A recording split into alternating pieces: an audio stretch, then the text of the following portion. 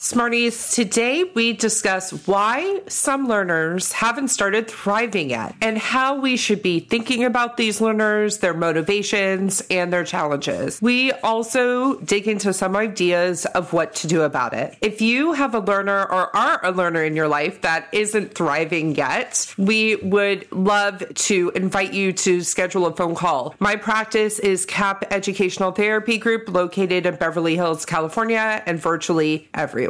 And you can sign up for a phone call on my website at www.capedtherapy.com. That's CAP with a K. Or you can sign up with Steph's practice, which is My Ed Therapist. Her website is www.myedtherapist.com. And her practice is located in Redondo Beach, California, Manhattan Beach, California, and virtually everywhere. Let's dig in.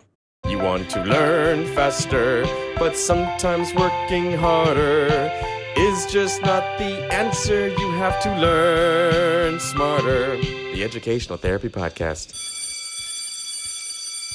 Hi, Smarties. Welcome to episode 296 of Learn Smarter, the Educational Therapy Podcast. I'm Stephanie Pitts. And I'm Rachel Kapp. And today, I want to use the phrase, if they could, they would.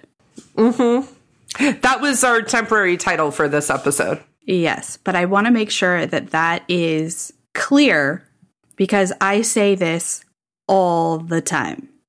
And when I say it, and I'm talking to parents, it really resonates with them. If they could, they would.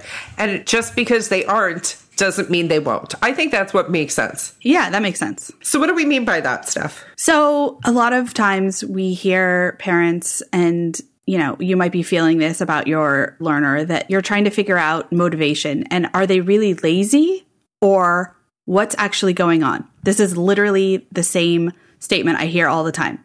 Number one, we've said this before, but lazy is definitely a trigger word for us because we inherently believe, as we said, if they could, they would. We don't ever believe that a child is lazy. It's just not true about who kids are. They want to please, they want to do well. So when we're saying that a learner is presenting lazy, that's when we get curious, right? We have to.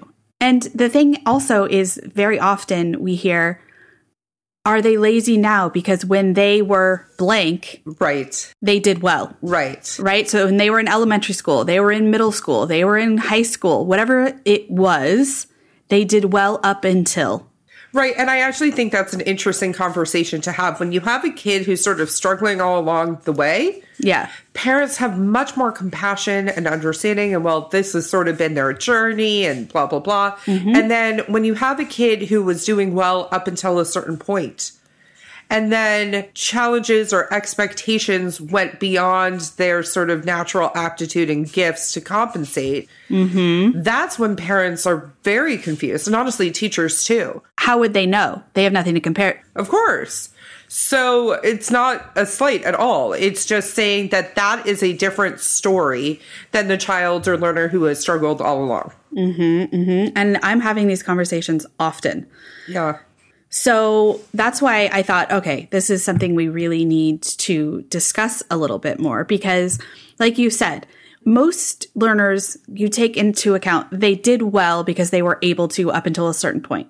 That doesn't mean that they don't want to do well anymore. And that's the key takeaway, right? Just because something has changed, it doesn't mean that they don't want it anymore. But really, why is it happening? And like you said, demands have gone up. So the big one is executive functioning demands, and that makes it incredibly hard for a lot of students. The other thing is they start to understand less of what's being asked of them. That's such a good point. Because things like, I just did this the other day. When you take a prompt that's confusing for writing and it doesn't have a question. That's a full page with no question, just a lot of information that they have to sift through, yes. Uh-huh. And they don't know what's being asked of them. So they don't even know what questions to ask. That's hard. That's really hard. And then the big thing about when you get into middle school, which is very different from elementary school, is grades are based on can you produce what the teacher wants, when the teacher wants it, and how they want it. And that's very different from having one teacher in elementary school that's watching you evolve and practice and do things over the course of the year and learning versus a middle school, high school teacher that sees you for one period a day and not necessarily every day. And the only way for them to measure what you've learned is for you to produce what they want, how they want it, when they want it. And that is hard. The teachers themselves in the middle school and high school are sometimes not thinking about the other demands that are placed on a student. So everybody knows that high school seniors are applying to college that first semester, right? Yeah, fair. So I do think that there's compassion around that and adjustments and accommodations made. But what I'm talking about is like the nitty gritty of we have a test in this class, we also have a test in this class, and we also have a paper due all in the same day. Mm-hmm. Now, I'm not saying teachers should be expected to communicate about all that stuff. Yeah. But you have to be teaching your learners to let teachers know when those types of things are happening, because those are often negotiable for teachers. I obviously was a very assertive student. Not shocking. And there were many, many times because teachers get sort of on a cycle of like, okay, new information, assessment or paper. Mm-hmm. My high school, we wrote a lot, middle school and high school. And it would often sort of cycle up and sync with each other. And you'd have to let them know, hey, we have a math test that day. Can we do it this day? Yeah. And oftentimes it's fine for the teachers, but you have to sort of know how to work through those skills, which is where educational therapy comes in. But a lot of the grading is not necessarily based on content, ability, or learning or demonstration of what you know. It's based off of, can you find the paper?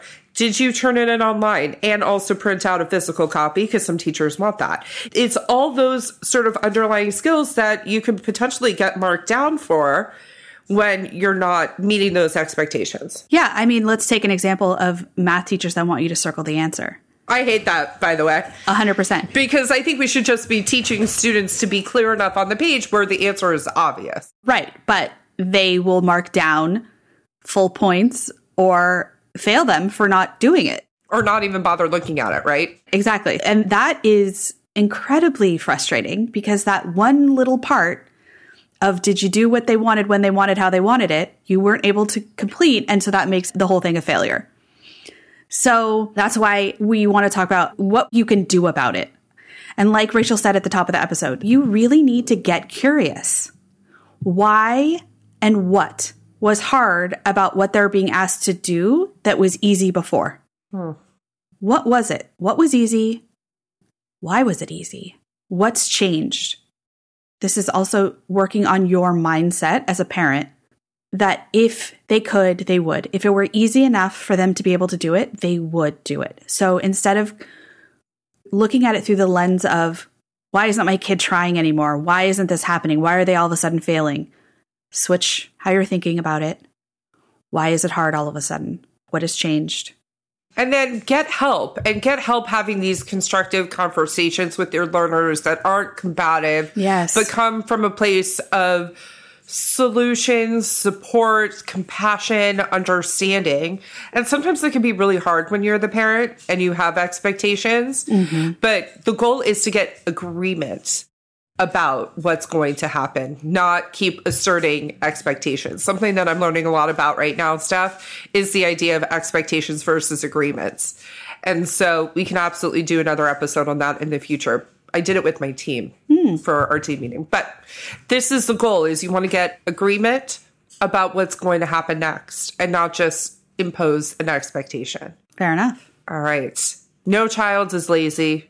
Mm-hmm. When they can, they will. And when they're not, it doesn't mean they won't. It means it's time to get curious. Exactly. Have a great week, Smarties. Have a great week.